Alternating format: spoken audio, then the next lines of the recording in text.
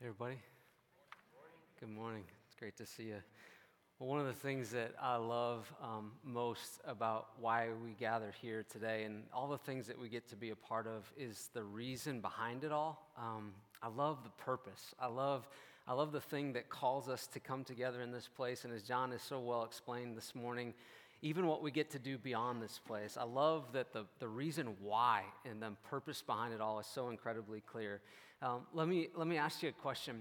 Have you ever had a job, or maybe you were just a part of something, that the purpose was so captivating to your heart that you didn't care even if you received a paycheck because you so believed in what you were doing? You know what I'm talking about? You ever had something like that your heart got compelled by the thing that you were a part of, and so it didn't really matter to you what you were paid because you got to be a part of it? You ever had something like that? Something that just had so much meaning and purpose and you believed in it, and so it just grabbed you to the core of who you are. It's hard to kind of explain how that feels, but sometimes you just go, man, I would do anything to be a part of that. Today we're beginning this new series, and it's going to be in the book of Acts. We're going to look at the first 12 chapters of the book of Acts, and we're going to see in the book of Acts that Jesus is going to call his disciples, these first disciples, he's going to call them to be a part of this mission that was so incredibly clear to them. It was a mission that they knew exactly what it was about and why they were doing it. And so as we go through this series, we're going to look at what were the key priorities, what were the key practices that were a part of the early church, what were the things that really catalyzed and really pushed them and propelled them to do the God-honoring things that they did then that allow us to be here, right here today. And so we're going to talk about, for these next several weeks, we're going to look at the birth of the church. And we're going to talk about, as we go through the book of Acts, this incredible thing that God began now thousands of years ago that is still alive and well. It's a movement that God is using in huge ways. And so we're going to look at this beautiful, this incredible thing that God calls the church. Now, maybe you would say this is true of your life, that there are seasons in your life that you look back on and you just say, wow, in that season, God grew me up in ways in which I never would have imagined. That season alone was huge for me. Have you ever had one of those in your life? You just look back on a period of time and you go, ooh, that might have even been a little bit challenging, but man, I look back on that was a milestone time in my life. We're praying in this series. As we go through the book of Acts, we're asking God, would you make this the catalyst for us to be able to see and to continue to see you do things in our midst, God, that we would look back and we would say, only God could have done that. Only God could have done that. And so what I want to encourage you to do as we now journey through the book of Acts in the coming weeks, first, I want to encourage you, don't miss a Sunday of this series. Don't miss a Sunday. And then would you pray? And would you ask God, would you say, Lord, would you do something beautiful in your church as we look at the story, the compelling story of the early church? And so I'm actually going to pray for us right now. I came across this verse this week, and I thought it was just encouraging and also just inspiring, motivating to us this morning. It says that the Lord is near to all who call on him, to all who call on him in truth. I find that assuring. God, you're near to those who call on you, but also motivating. Lord, this morning we call on you in truth. We have confidence that you are near to those who call on you in truth. And so would you join me? Let's pray. Let's pray for this entire series. Let's say, God, as John said this morning, Lord, we are anticipating even more of what you're going to do in this place. So would you pray with me? Heavenly Father, we cry out to you this morning. We passionately come before you. And Lord, we just say to you in this place, first of all, Lord, we thank you that you are near to those who call out to you in truth. Father, thank you for what you're doing here. And Father, as we look ahead and as we think about the story of the church, Lord, we're praying that you would do incredible things. Father, we thank you that you know us here by name today. You know where we've been. You know our stories. You know where you long even for us to be. Father, thank you for your presence. You love us, and Lord, you love your church. You love the church. You're at the center of the church. And so, Father, we pray this morning that you would just speak through me today. I pray that your Holy Spirit would be heard, that my words wouldn't be necessarily heard, but Lord, that we would hear at the deepest level of our beings, to the core of who we are, that we would hear from you. And that's our prayer this morning. Lord, we love you. We pray now that you bless and keep this series, Father. May you do amazing things through it. We pray in Christ's name. Amen. Amen. Let me ask you, have you ever been sent out on a mission? Have you ever been sent out on a mission that had such a specific task that you really couldn't go astray? I mean, the mission was so incredibly clear. It was the kind of mission that it not only influenced your actions, the mission was so clear that it dictated your actions. It informed the things that you thought about, and it informed the things that you did. Maybe you have a place where you work and that place has a mission statement, or you own a company that has a mission statement, and maybe you even got to help craft that. And when you did that, you thought to yourself, okay, if we could have some words that define where we want to go, it will help us say yes to certain things, and it will help us to say no to certain things. Sometimes individuals have their own mission statement. Sometimes a family will have a mission statement. Years ago, we came up with 5 words, and we said, when our kids grow up, we hope that we look at their lives and we say, those 5 things are true of their lives. It's our mission. What I love about a good mission is this: if you stick to it, if it really acts as kind of the guardrails of where you go, it helps you say yes to that. But just as strongly, it says, hey, that's a distraction. It helps you say no. It keeps you incredibly focused. We're going to see that in the book of Acts this morning. We're going to see this laser-focused, crystal clear vision.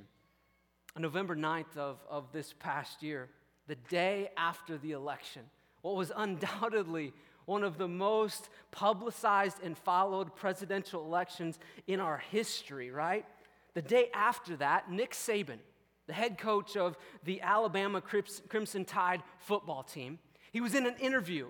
And in the context of that interview, this is the day after the election, he was asked this question: Coach Saban, what are your thoughts on the election's outcome? And without missing a beat, Coach Saban said, with kind of this, Southern swagger a little bit, he said, well, to be honest with you, I didn't even know that yesterday was election day. It was so important to me that I didn't even know that it was happening. And then he said, we're focused on other things around here. Now just look at his face. Isn't he like a ray of sunshine? I mean, yeah, I would have to have a cup of coffee with him, right? But here's the thing about him. Now, I don't know about you, but you kind of look at that and you hear that story and you kind of go, man, you got your head in the sand is what you call that. I mean, that's focus. But what I love about that, when I heard that, I thought, oh, there's a gem of good in that as well. You could say this, and this is what is true of Nick Saban. People that kind of follow him, if you learn a little bit about his life and his coaching style, people would say of him, he repeatedly shows his dislike for things that distract from his mission of raising up young men and winning football games. He is laser focused. A good mission, what does it do? It provides focus for you. It leads also to great outcomes. We're going to see in the book of Acts that Jesus laid out a mission that's so clear. He laid out this mission for the local church that is so incredibly compelling, and it produces the kind of outcomes that you and I, we don't just say, oh, that was good to be a part of that. When the church is really functioning, it produces these outcomes that you look at it and you say, I couldn't give my life to anything better than the purposes of God that were expressed through the local church. That kind of clarity, that kind of the good. We look back on it and we go, oh, life impacting. I'm so excited for this series because what we're going to do is we're going to unpack and we're going to discover as the weeks go on, looking ahead through this book, we're going to see, well, what is the mission that God had for the local church? Well, what is the mission? This week I asked some different people, I said, what has the church meant to you? I said, as you think about your church experience over the course of your life, what has the church taught you? Maybe how even has the church shaped your life? And let me just say that there are no perfect churches, including this one. Maybe you're actually here today kind of for the first time, and you're in search for your first good church experience. This is what I heard some people say. This is why I'm so excited to jump into this series, because again, we're talking about what is the church to be about. So these are some of the things that I heard. The church, one person said, it taught me to not hold on to resentment, but to be a forgiving person, to let things go. Isn't that true? I mean, you know how that is. If you don't forgive someone, it's like you pick up luggage and that luggage is called resentment, and it's heavy, and you take it everywhere you go. But if you forgive someone, you release them from that. That person said, they taught me that. Another person said, the church taught me to examine my heart, to see the error of my ways and my need for Christ, and I learned that Jesus Christ and life with him is so winsome. Another said this, the church helped me heal. Another said, the church provided a place for me to find lifelong friends and community. I was having a conversation with a friend yesterday, and I was reflecting on it later, and I thought to myself, that's true of me. I've found that in the church. Another said this, the church has poured truth into my kids and into their friends. Side note, did you know that there were 249 middle school students in this place on Friday night? And it doesn't even smell like must anymore. I mean, think about that. Right? That's a modern day miracle. But here's what I love. I'm so proud of our middle school team. So proud of them. Think about that. 249 middle school students in the period of their life where it's one of the hardest periods they'll ever go through. And what are they doing? Each and every one of those kids heard on Friday night the simplicity of the gospel of Jesus Christ. I love that. I love that you're a next generation church. Another person said this. They said, the church has taught me not to get comfortable, but to share the hope that I have with other people that I love. Another person said, the church has rooted me so deeply that I won't wobble when I come up on hard times. Another said, the church has taught me this. They said, this is new to me, the joy of serving others. I used to think, I have to, but now I see, there's joy in that. Another said, the church has taught me that God can use my story. That God can use the things even in my story that I feel like they're bad, but God can use that and He redeems that, and then it helps somebody else. Another person said that the church has compelled me to see that there is a world beyond my own and to care for it. It's helped me see that just my little bubbles, that's not the whole thing. It's helped me to look beyond myself. I'm so thankful. I was reading these emails and I was just like, I love the church, this movement that God calls us to. It produces so many things that we look at and we don't just say, that's good. We look at it and we say, that's life impacting this mission you gave us. Now don't miss this. In chapter 1, we're going to see this mission that leads to a movement. And it's a movement that we would say, it's not just one that God says, hey, I hope you'll be a part of it. But it's this movement called the local church that God says, I call you to it. I call you to this movement. I invite you to it, but even more so, I call you into it if you're a follower of Christ. And so let's dive in. If you want to turn or click there now, you can. We're going to be in the New Testament book of Acts. You find Acts, it's right after Matthew, Mark, Luke, and John. And let me ask this question. Have you ever noticed this sometimes? That certain things that start out as a mission, sometimes they're referred to later as a movement. And the reason they're referred to as a movement is because they inspire so many people. That's the story of the church. And if you're new to church this morning, I'm so glad you're here throughout this series, because what you're going to see is this. You're going to be able to kind of walk behind the curtain a little bit, and you're going to understand, maybe for the very first time, that's why they do what they do. That's why so-and-so talks to me like they do. That's why so-and-so, they stumbled through it, but they tried to pull me in. They invited me, whatever they did, right? Hopefully you'll be able to understand who the people of the church are and what they're trying to accomplish and who they're longing to be and who they're following. So we see this right away. So turn with me, Acts chapter 1, verse 1. It says this, in my former book, this is Luke writing, in my former book, Theophilus, I wrote about all that Jesus began to do and to teach. Now, when you think about the book of Acts, don't think about it just even as a standalone book. Luke, the author of the book of Acts, also wrote the gospel book of Luke. And so really, it's kind of a two-part volume. You've got the book of Luke, and he says, hey, that's where we look at all that Jesus began, keyword, to do and to teach. When we get to the book of Acts, it's as though Luke just goes one step further, and he says, okay, this is what Jesus continued to do and what he continued to teach. And then how he brought the church right around that to rally together and to take this, again, this very clear message, the mission. Luke then, in the following verses, if you read kind of past verse 1, what you'll see is this. That goes on to say that Jesus spent 40 days with this group of disciples. And he spent these 40 days with them. This is after he's gone to the cross, after he's gone to the grave. He's been resurrected. And so you can just imagine Jesus is now back with them. You can imagine how they would have clung to every single word that he spoke. I mean, this is the resurrected Jesus. There's no doubt they would have hung on every word that he said because, wow, he's the one that went to the grave and he's not dead anymore. He proved that he's God. And now, oh, what joy I imagine they had when they were with him. He's with us. And so then it says this, we get to verse 6, and they ask Jesus a question. It says this in verse 6. It says, then they gathered around him and they asked him, Lord, are you at this time going to restore the kingdom of Israel? And they're wondering, Lord, are you going to bring restoration to the people of God? Are you going to restore Israel? They had heard about this for years and years and years, that one day God would bring restoration and healing to the people of God. So they're wondering. They're thinking to themselves, now we've got earthly kings, but he's different. He rose from the grave. And so they're asking him, Lord, is this the time?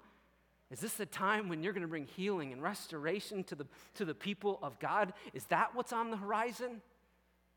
And Jesus replies this way in verse 7. He says to them, he said to them, it is not for you to know the times and the dates that the Father has set by his own authority. It's as though Jesus was saying to them, in a sense, hey guys, don't worry about predicting future events. Guys, you don't have to wrestle with that. I've got more important things for you to think about. And don't miss this. Jesus is about to call them to something so big. Something that would have overwhelmed them. Something that if you could have gotten into their mind, you would have seen. It would have caused them such excitement. But it was also so huge, and it would have been so overwhelming that it would have caused them to rely on God like they never had before, to desperately need the presence and the Spirit of God. It caused me to ask this question today. Jeff, are you engaged in any God activity in your life? Do you have any relationships where you're at that point where, God, if you don't come through, I might look a little bit foolish. God, if you don't come through, I might get a no on this. Do you have anything in your life? I just sense that question coming from that verse in this text. Verse 8 then, it says this. Jesus says, again, the setup is this. He's saying, hey guys, don't you worry. You don't need to worry about the future events because I have something for you that is so incredibly important. Now, if you highlight in your Bible or in your device, you mark stuff, highlight this verse because this is key. Verse 8, it says, but you will receive power when the Holy Spirit comes on you, and you will be my witnesses in Jerusalem and in Judea and in Samaria and to the ends of the earth. When we get to verse 8, what we see is this. It sets the stage for the entire book of Acts. You could think of it this way. The chapter 1, verse 8, it's like the anchor that the rest of the book of Acts is tethered to. When we go through this book together, we'll always be able to look back to verse 8 and you'll be able to see the connections. And so what I want to do now is I want to look at three things that come out of verse 8. Three things that cause us to, they help us describe and to think about, okay, what's a part of this great mission that Jesus was calling these initial disciples to? The mission that here we are thousands of years later and it is alive and well. What were three things that were key to it? So here they are. We see the power. We're going to see what was the horsepower behind this mission.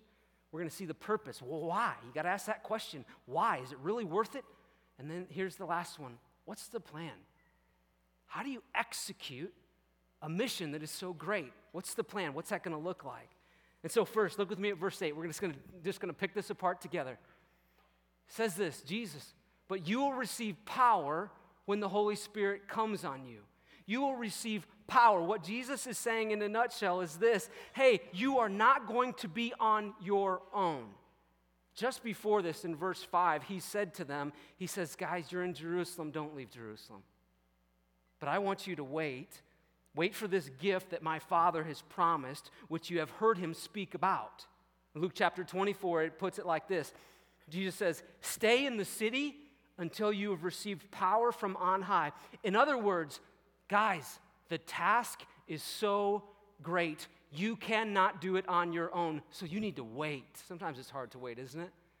But he knew, hey, if you go out and just try to do this mission in your own strength, you're going to fail miserably. But he said, you need to wait. As a matter of fact, he said, I'm not just going to leave you hanging, though. I'm going to let you have power. The power is going to come from on high. The power will be my Holy Spirit prompting you along. Now, we see this played out in Acts chapter 1. Jesus ascends to heaven, but again, he doesn't just leave them hanging. Instead, he says, okay, I'm going to send you this, I love how it said, gift. I'm going to send you the gift of my Spirit. Now, the topic of the Holy Spirit, maybe for you, you'd say, wow, that is just completely foreign to me. Or maybe you'd say, I've got questions about that. We're going to talk more about the role of the Spirit of God in our lives. We're going to talk about it more next week as we look at Acts chapter 2. But let me try to help and just put this in a nutshell for us. The Spirit of God, this is why he said, wait. You wait in Jerusalem until you've received this gift, because the Spirit of God empowers the people of God to do the work of God. It empowers us to take the mission and go out and be a part of it. We see repeatedly then throughout the book of Acts that the gospel is proclaimed, and then we see the Spirit of God open up or illuminate the hearts of people, and then we see those people respond. Again, left to themselves, fail miserably. But what Jesus was saying is that the mission is so great, I'm not going to leave you alone. Church, you are not left alone with this mission that the local church has. But God says, no, I'm going to send my Spirit to you. Have you ever known this to be true? You're in a conversation, and if you're a Christian and sometimes you just call out to God and you just say, Lord, I don't know what to say right now. Would you give me a word to say? Happened to me just yesterday. It didn't lead to anything extravagant. But right away, I said, oh, I got something to say. I had a question for this person I hadn't met before, and we're in a conversation. But the Spirit of God will lead you. All to say this, you are not on your own. Let's keep going. Point number 2, here it is. What's the purpose? What is our purpose in God's mission? Here it is, verse 8. But you will receive power when the Holy Spirit comes on you. That's the power. And you will be what's the purpose? You will be my witnesses. Now, the word witnesses, it means what you think it means. In the court of law, as you would know, a witness, what do? A witness attests to what is true. A witness gives a testimony. Hey, this is what I've seen. Hey, this is what I've heard. To the best of my knowledge, I stand behind this. This is what I saw. This is what I heard. Now, you and I know this. There were people in the scriptures, these early disciples, the majority of them, what did they do? They gave their lives for what they saw and for what they heard, because they couldn't deny it. They saw Jesus and they knew, Jesus, you are real.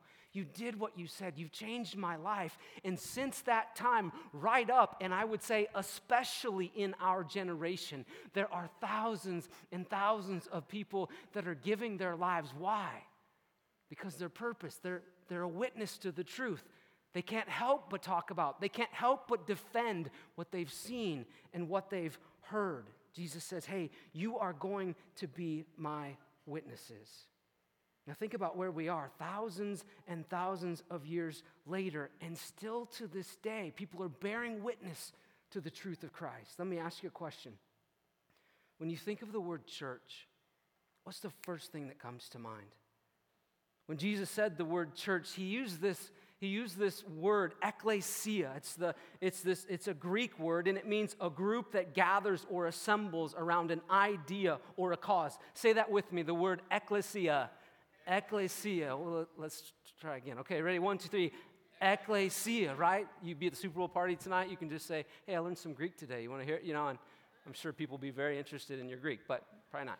Anyway, here's the thing. So Jesus said, when he translated the word church, he said it's an ekklesia.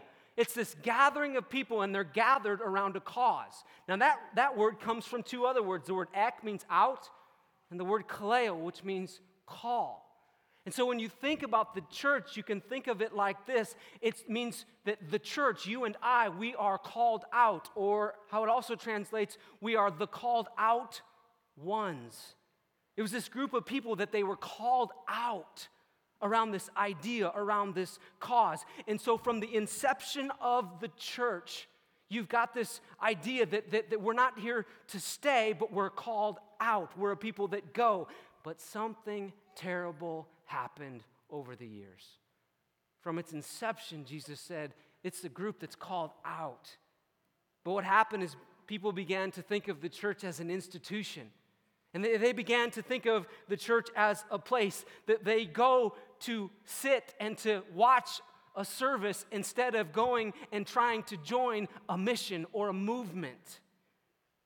Our English word for the word church comes not from the word ecclesia, but from the German word Kirche, that translates as a sacred place.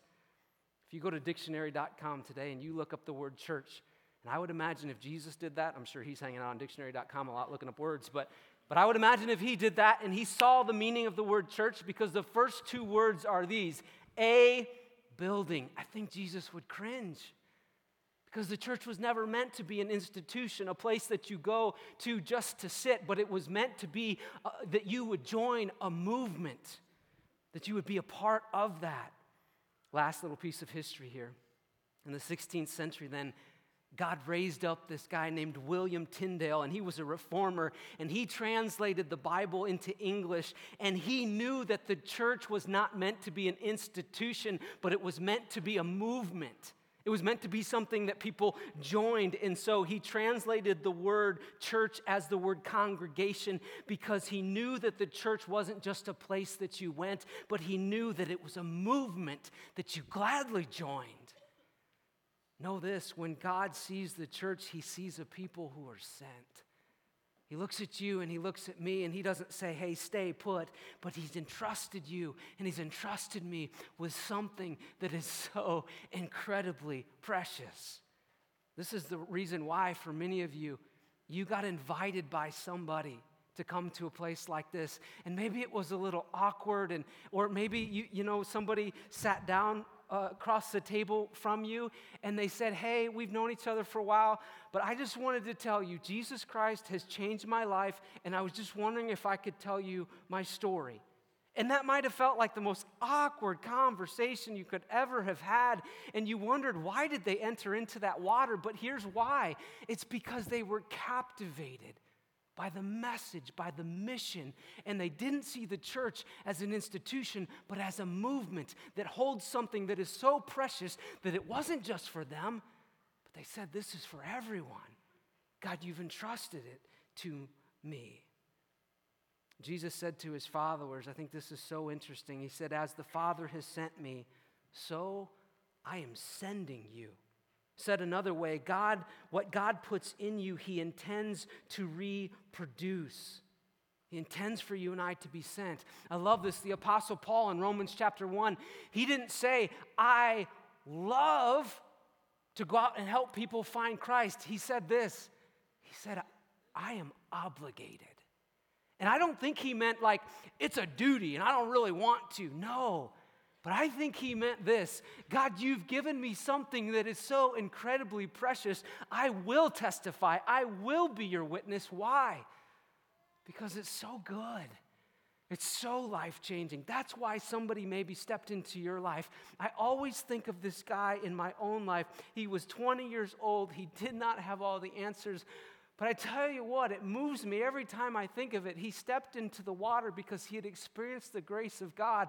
And he didn't know me, but he reached out to me as a 20-year-old guy, and he just began to tell me about Jesus Christ. And while I was raised in a good environment and I learned some truths from the scriptures, it didn't click for me. But for some reason, when he began to share the Spirit of God, it came together. Think of it this way. You are saved, you are redeemed by the grace of God so that you can be sent on the mission of God.